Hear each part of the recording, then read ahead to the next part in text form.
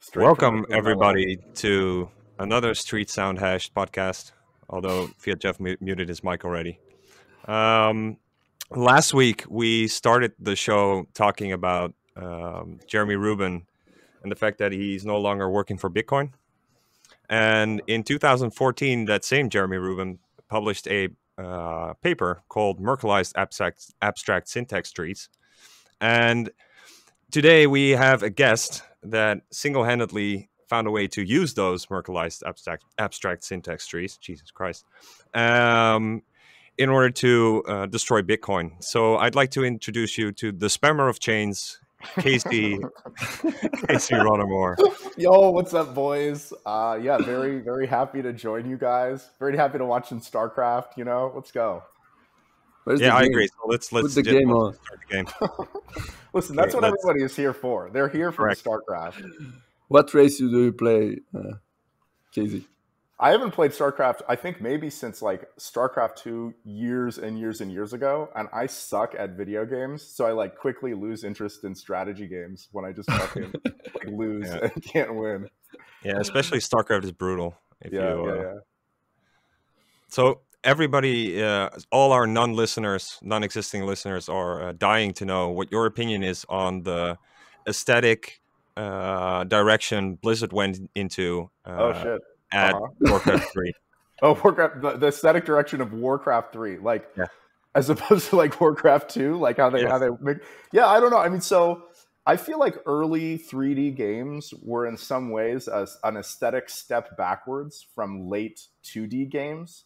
So, for example, like I think that SNES games often look a lot better than PS1 games, even though technically PS1 is like a more powerful console and a more developed technology. So I would say actually Warcraft 2 versus Warcraft 3 was an aesthetic step backwards. I played the shit out of Warcraft 2, and like that pixel art still looks good to me, and the whole game still has this very cozy vibe, where I think Warcraft 3 looks a little ass these days.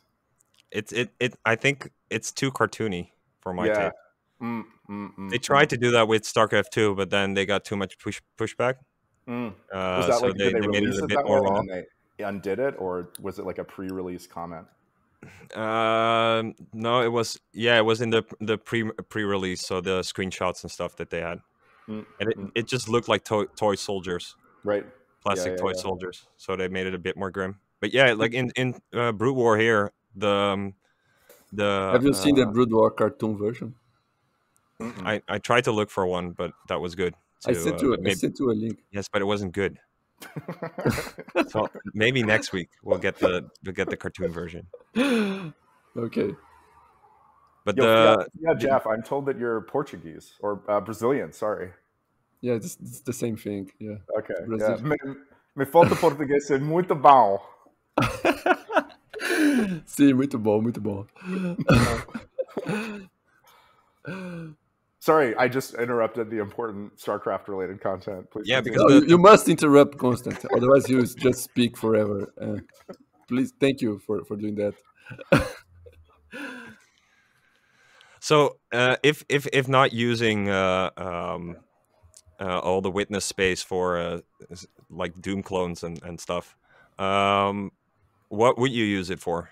Bro, Is I there don't a Doom know. I clone? don't know what normally goes in there, or I don't know if that's a serious question. I can definitely answer, but like, yeah, it's scripts and signature data go in the witness. Yeah, that was I was trying to say that in the previous week to Constant, that whatever people are putting there, I don't care. Like it's spam to me. If these random people that I don't know, their transaction, whatever, I don't care about that. So, right? It wasn't a The school same question. thing. I was like, what would you do with the witness data?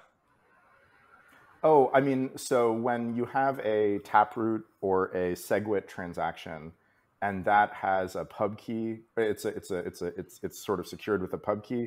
The signature that authorizes the spend when it's spent is contained in the witness.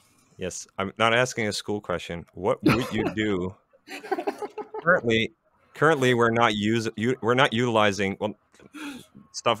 There's barely any Taproot implementation for any scripting stuff yet. There, I think, but in hypothetically, what in an ideal world, what would you do with all this space? This question is all this truly witness space? complicated. I mean, open and closed lightning channels, maybe, or send that would be Bitcoin something. around.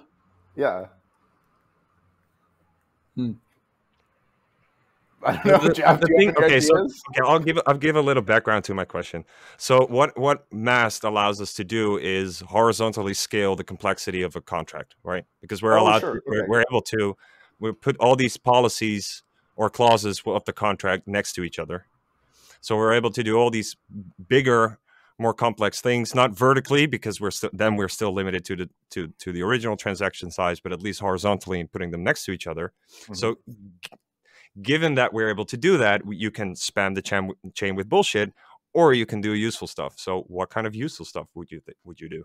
Okay, so yeah, so you could have, so we don't quite have Mast, which was the name for, I think, a specific earlier proposal, but we have what was eventually implemented in Taproot. And the way that works is that a Taproot output commits to a sort of root pub key, and that pub key can be tweaked with the root hash of a Merkle tree.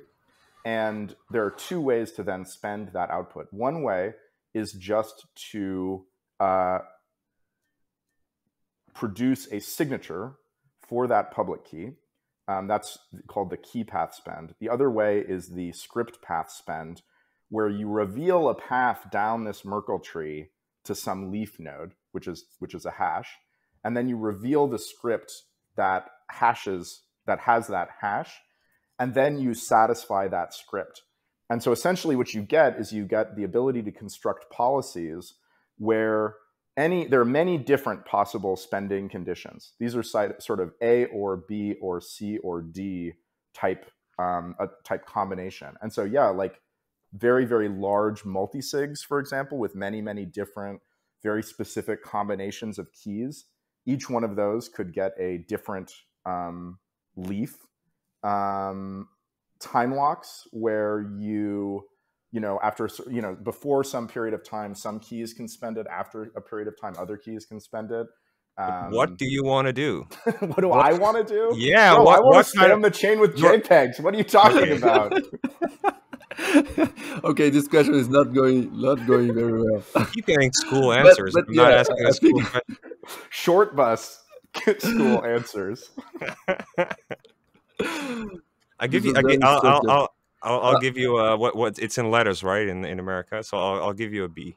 I'll give you a B for the answer. I think that's generous, bro.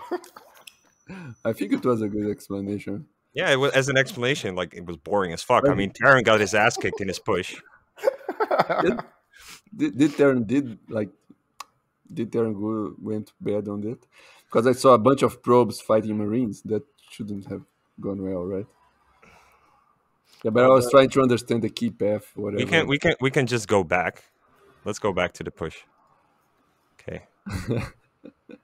So what is going wrong here? What's going wrong? This looks fine. He has a whole bunch of Marines though. So this should work. So why doesn't it work?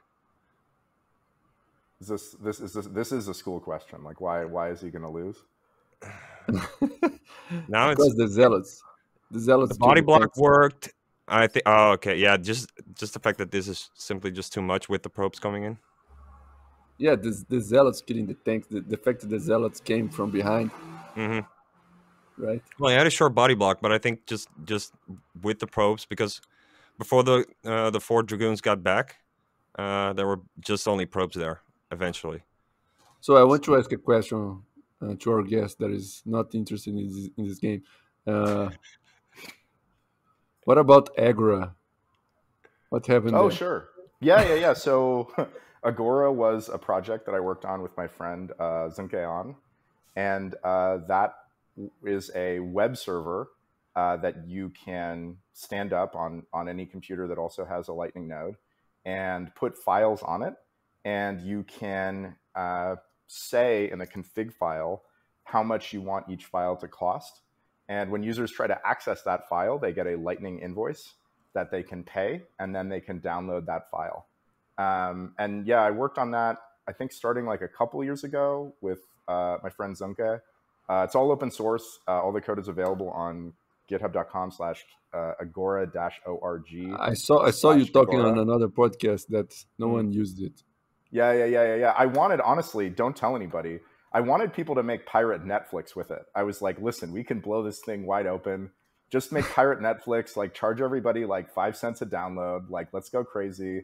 But nobody really did it. So it was kind of hard to use. It was hard to set up. You had to have a lightning node. Just for nerds, right?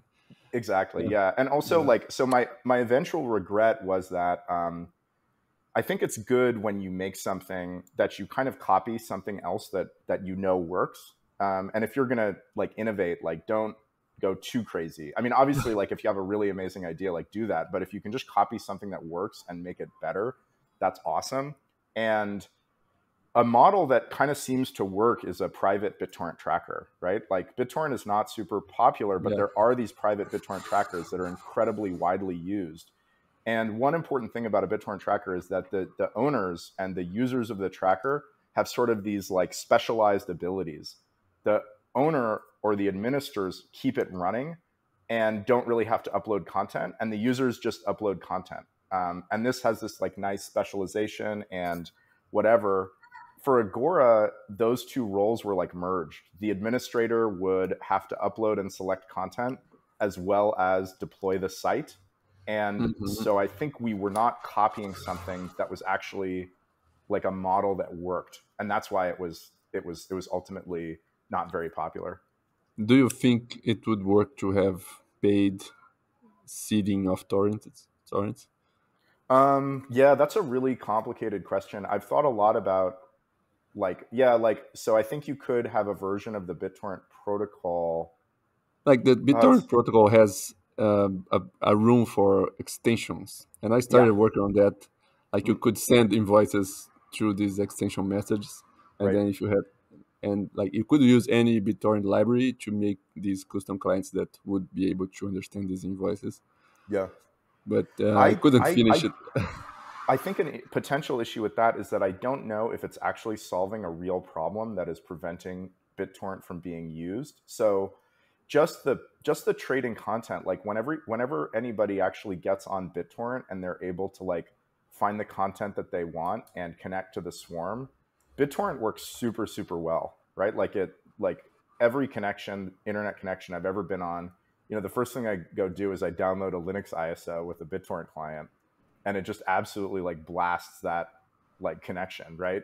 So like the problem I feel like with getting more people to use BitTorrent isn't exactly paying seeders, because there are a lot of seeders. It's more like paying site admins to actually be able to turn BitTorrent trackers into like a sustainable like business or project. Like there are these amazing private BitTorrent trackers that have amazing amounts of content, and it's actually just like two guys, and the back end is an Excel spreadsheet, and it's like basically falling over. No one enters these things because they're private, right? And they are private because their administrators don't want them to be spammed, or I don't know. I'd say that's partially with leechers. I don't think it's spammed with leechers. So the thing that they usually have is a some sort of ratio system where you're required to maintain a ratio of upload to download, otherwise you get booted.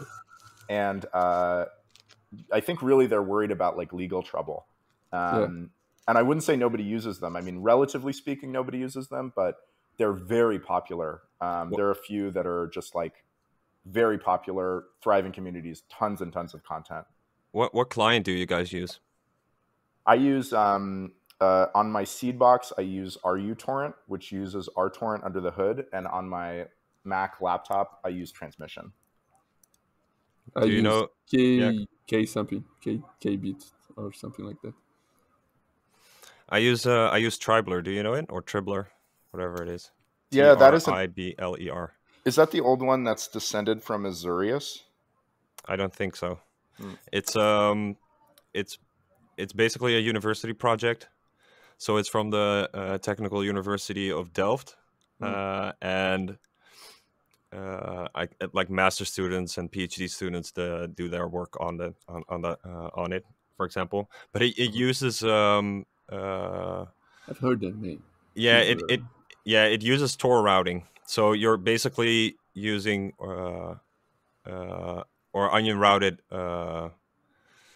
You're basically using onion routing. So you're downloading through hops, and it immediately bypasses your ISP knowing what you're doing, and that because technically it's illegal.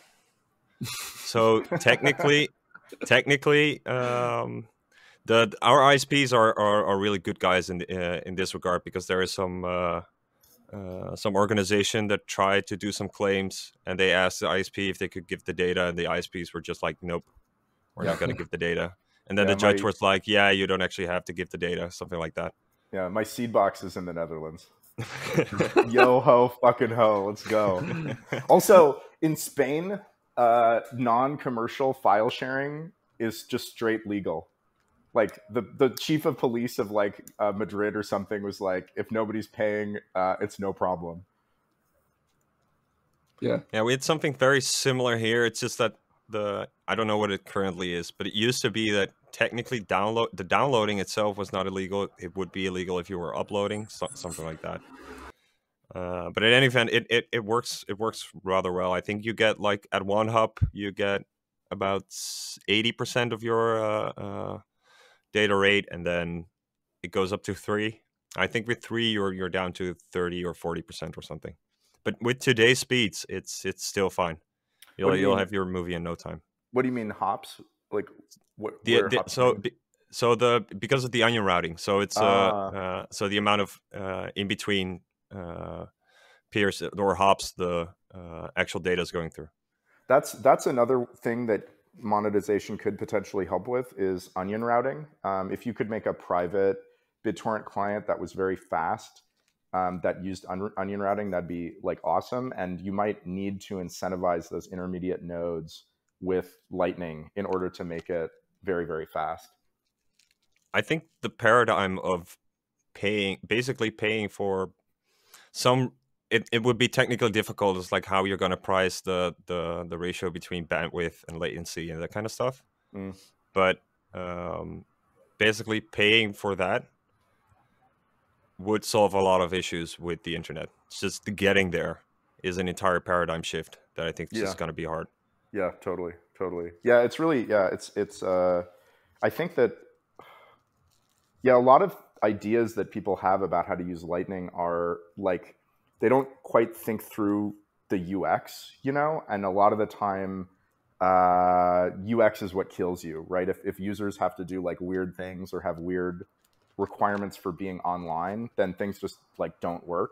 I think Nostr is like a good example of this, and also a good example of something that is like kind of like close to an existing something that works with like slight modifications, like users don't really need to be online, and like that's sort of like pushed to the relays, whereas in pure P2P networks, right, like nobody can run pure P2P services like effectively because they have like online requirements for being online and availability and reachability and all that. But I think for the most part that's a development thing. If you just take email, right?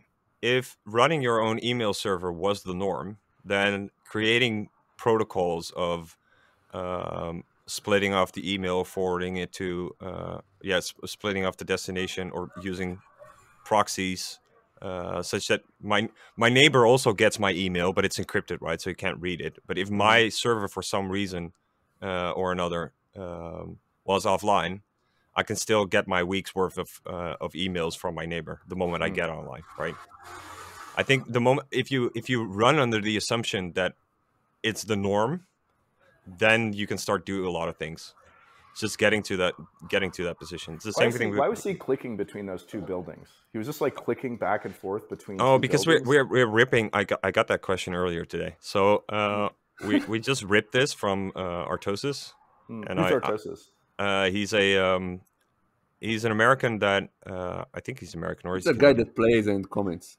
Yeah, he went to South Korea at the start of the StarCraft hype, You don't have to tell the entire casting. history of his yes, life. of course I am. All the way, or whatever, 14 years or whatever it is we're going through his entire life. It's because he's talking while like he's talking to the public and showing, oh, this business, this building has whatever, and so on. Okay, got that's it. why got his. It. Oh, so that's the caster clicking around. Yes, so got it's it. a caster. Okay, got it. Yeah, listen, guys, I'm a nub. Okay, you got to slow down for me. I have another question.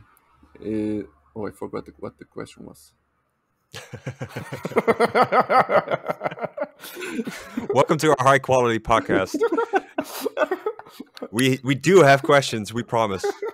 We just can't remember them at the time we actually want to ask them. So The question is, do you think there are two kinds of digital assets? One is people just want to spend the Bitcoin chain and they feel good about it, and the other is, oh, I want this JPEG that was made by someone, and it doesn't matter what chain it is or whatever it is.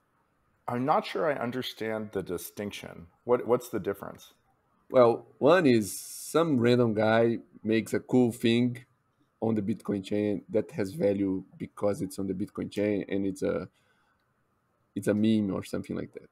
And the other is you're a fan of Marlon Brando, and Marlon Brando makes an NFT of his show and sells it to you, and you buy that thing that represents Marlon Brando's shoe. So is it about the chain or is it about the content? Yeah. Oh. Is it about the medium or is it about the message? There are two different classes of NFTs that I don't know if I'd confused. say that they're two different classes because things kind of overlap, you know, like there's various things that collectors like which chain, if it's on chain or off chain, the provenance, you know, who made it, and then what the actual content is. And so those are all together. I don't know if I would neatly divide things into two. I see that you can't really divide, but I was thinking that there are these two properties, and some have more of one and some have more of the other. Right? Yeah. So one thing is that because NFTs are very, very popular, essentially every like shitcoin just kind of has an NFT marketing team now that's trying to blow up NFTs on their chain. And so I think in those cases, a lot of those are really purely about having it as a marketing bulletin point to the chain and then selling to people who are interested in that chain. And then also, like, for example, there have been NFTs on Bitcoin for a long time. There's some very early one-off experiments, one of them by Stefan Vogler, which is really interesting because it's very similar to how ordinals work, where he just kind of declared that it would follow like transaction UTX outputs in this certain pattern. But then there's also Counterparty, which kind of has its own token, but the data is on Bitcoin, so it's kind of complicated how to classify it. Right? It's hard to, well, I mean, depends on your definition. Like, it was created by burning Bitcoin, which is perhaps the least shitcoiny way to raise money. But yeah, it's an alt, right? Yeah, it's a shitcoin. But there are people who really, really, really like to be on Bitcoin. And because Counterparty is on Bitcoin, and for a lot of things you don't need the token, there are people who are really into Counterparty and being on Bitcoin. And then also, like, a lot of people who wouldn't necessarily want to get on other chains that are like comfortable trading assets on Counterparty. But if you were honest, not necessarily you, but like the general you would be honest, then there's no point of doing anything other than on the chain that ultimately wins, right? Because the added value of doing it on chain, let's say, is for prosperity's sake. It's for somewhere down the line in the future. So the reason you're doing it on chain is because it's within the global state, right? So that global state has to have some form of universal adoption in order for it to matter that your registration is somewhere in there. So doing it on any other, and obviously there's only one chain that's gonna get to that point. So we already know that answer. So I mean, there's no point in doing it in all these weird fringe. Um, Yes, of course. Everybody that does shitcoins is collaboratively just managed databases, right? retarded. Yeah. Yeah, I mean, like if it goes away, it's pretty meaningless, right? Like, Correct. Yeah. if it goes away eventually, you can still have like a niche community. I think, especially with like culture, like you probably get niche communities that just are on their own little chain, like vibing, and maybe they have enough technical expertise to kind of keep it running, so it never ultimately goes away. Like, I think there's always this like long tail, where Okay, but like if it like doesn't have proof of work, so if it mm, doesn't have proof of work, and the moment it dies, mm. then it immediately loses any sort of value in this in this regard, right? I mean, there are huge problems with any kind of provenance on a proof of stake chain, and obviously it's kind of like a fragile security model. So I do think there's enormous issues there.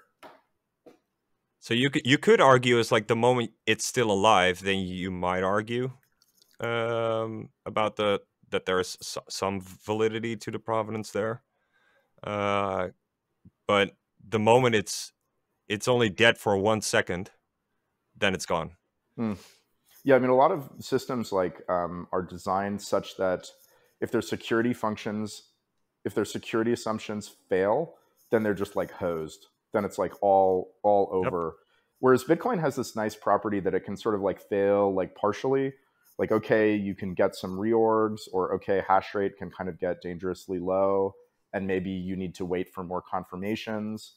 But yeah, it kind of just keeps going. And one property that people really don't seem to appreciate is that you can leave the chain. You can like turn off your Bitcoin node for a long time and then turn it back on and have a pretty good idea of what happened in your absence.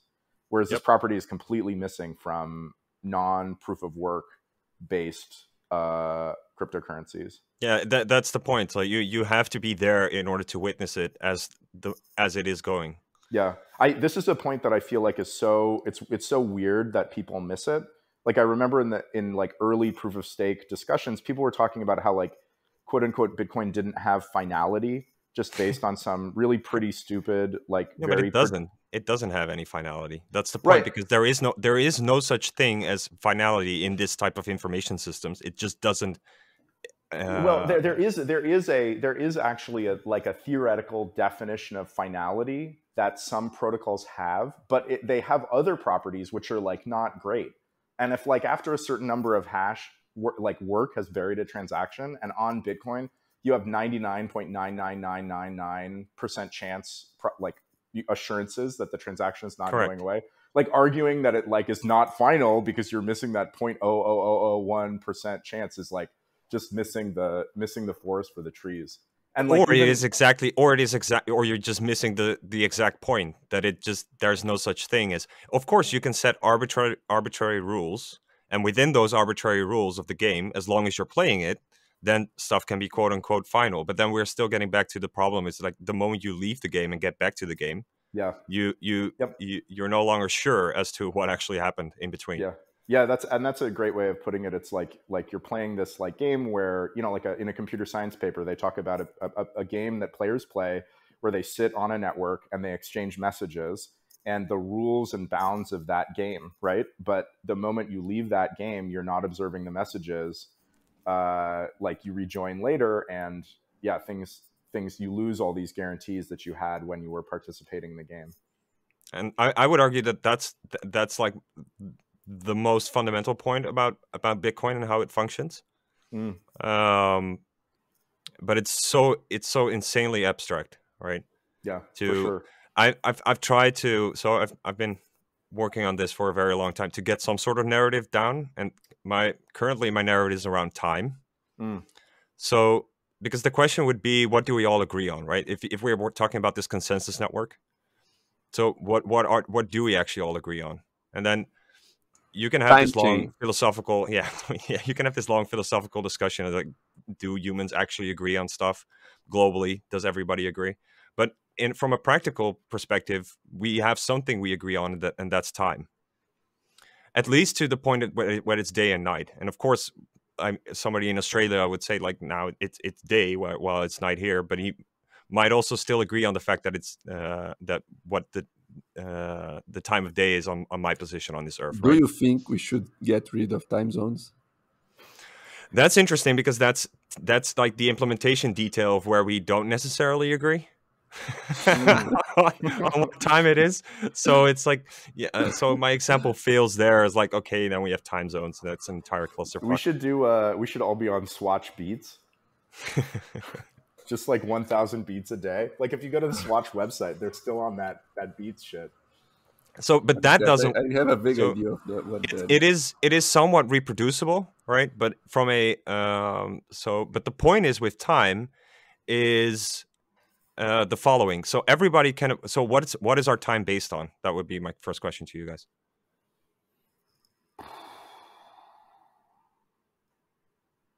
The vibration of cesium atoms. Some shit like that.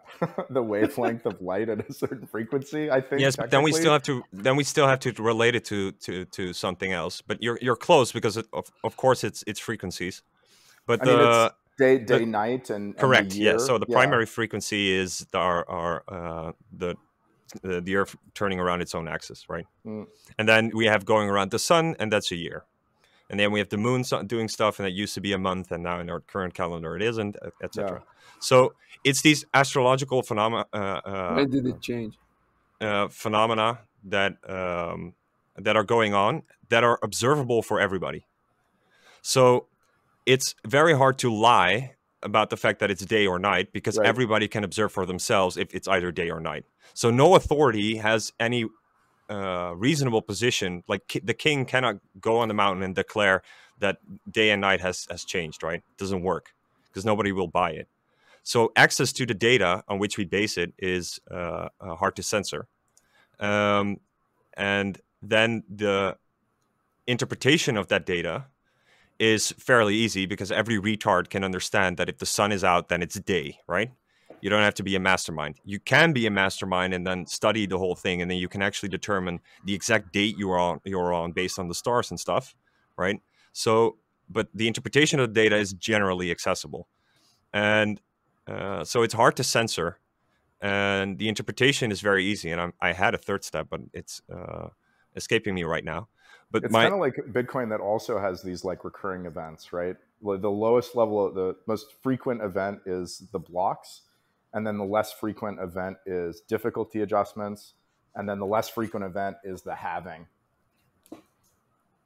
And then what is there any other? So I made Birth one and up death. Like after that, which is every forks, every 6 halvings, the difficulty adjustment and the halving happen on the same block. And the first sat of that block we have a blockchain solstice. Legendary. Yeah. On the blockchain solstice we have okay, so but the point here is that time is also based on proof of work, right? There are bodies, there are masses moving through space that we're able to observe, and we're all able to observe them, and that's where we're basing our time on. So it's and that allows for it depoliticizes the notion, and that allows us to have consensus on it. Because, as I said, it's very hard for a particular actor to fuck with it, right? For some political reason to declare time to be different. Yeah, and anywhere they can fuck with it, they do. Like, for example, doing weird political things with time zones. Like, I think China has one time zone, and it doesn't make any fucking sense. It's a massive country. But they're like, no, there's like one China. Daylight so we're gonna savings. have one time zone. Yeah. Daylight savings is practically are the communism. worst crime. I'm serious. This thing is completely shit. Yeah, it's Jesus so stupid. Christ. I think as a programmer, you get really sensitive to these stupid things that you have to like deal with in your code, like daylight savings time and leap seconds and like months with weird numbers of days. Yeah, leap seconds are a political thing, right? Nope, they're not. They are. I mean, yeah, I'm kidding.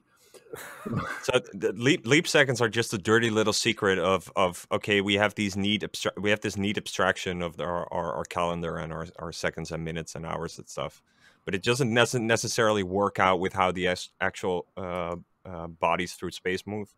How So we'll have to. How does swatch beats deal with leap sequence? I don't think they've gotten to that point yet. Obviously, when we're in a hyper swatch beats-ified world, they'll have to come up with a leap beat standard. I'm thinking. But right now, it's just 1,000 beats per day until the heat death of the universe. I found a clock and I don't understand it. Apparently, we are at 10 now. Have you guys seen the ordinals clock? Nope. You should honestly check this out. It's at ordinals.com/clock. I swear it has nothing to do with the JPEGs. It's a clock that's entirely based on the block height. And it has parts of it that, like, everything is based on these periodic events in Bitcoin. So there's an hour hand that sweeps from midnight to midnight when the entire supply is mined. And then there's a minute hand, which sweeps from midnight to midnight when there is a halving. And then there's a second hand that sweeps from minute to minute with the difficulty adjustment. And the pips, the marks on the outer edge of the clock, each represent a halving. So when the hour hand is pointing at one of those markers, it's a halving. And then there are these like thicker marks that the hour hand points at when the halving and the difficulty adjustment fall on the same block. And it kind of like, it shows all of the periodic events and also gives an idea of the like scale, the time scale of Bitcoin. And each hour in the clock is clickable. It's a set. Yeah, that's right. Yep. How do you generate this? You generate it on the server. Yeah, it's all SVG. You can look at the page source. It's just a simple SVG template that the server, every time you make a request, it fills in the rotation transform of the hands based on the current block height. Yeah. I see you do a lot of generative art, stuff like that, right? Yeah. I mean, I really like making programmer art.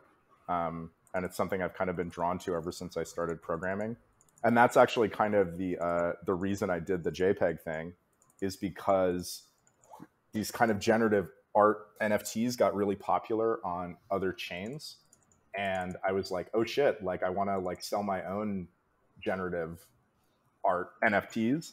And I started looking into the technical properties of those NFTs and those chains and those marketplaces. And I did not feel like I could, in good conscience, like encourage people to buy them, because I thought that so in good conscience, you decided to destroy Bitcoin. Exactly. It was the only way, right? Okay. Like, listen, omelet, eggs. Okay, come on, guys. So yeah, like I just wanted some way to make and sell my own generative content that would be secure and have consistent properties and be like user-friendly, essentially. Yeah. But I mean, like, I don't think it's the most important use of Bitcoin. I think that the like actual like sound money, decentralized money, uncensorable money is like way, way, way more important than inscriptions. And if that's the case, I fully expect inscription transactions to get like absolutely priced out of the market, except for niche possible use cases or very, very high value use cases. And that's totally fine. All right, I actually have got to run. It is gym time. I did not do nearly enough push-ups while we've been talking. I have one final question for you. How do you reflect on the fact that this bull market hype phenomena of NFTs starts to flower and bloom during the bull or during the bear within Bitcoin? I don't know, probably good. NFTs have real product market fit, like regardless of judging whether they're stupid or not. And so I think that probably it's good for Bitcoin that people can be like, you can do NFTs on Bitcoin just as like a marketing line. And also it happening during the bear market is probably good. I always look at the Bitcoin dominance chart. And so, yeah, maybe it could do a little bit of decoupling. But at the same time, like Bitcoin's market cap is so high that nothing really moves it. You know what I mean? Like little things don't move it. It's going to take some real adoption from here. But yeah, probably good. And also like gives people some fun stuff to play with, like while we're waiting for the price to moon. Yeah, I think that I think that's it mostly. Yeah. Right. It also shows like how like if you're getting really excited about JPEGs on Bitcoin, it's kind of a slow news day, you know? All right. Good luck with your push-ups. Is it leg day or? It's full body day, bro. Full body. Full body day. Yeah. All right. Good luck with the pull-ups. Awesome. Later, guys. Bye-bye.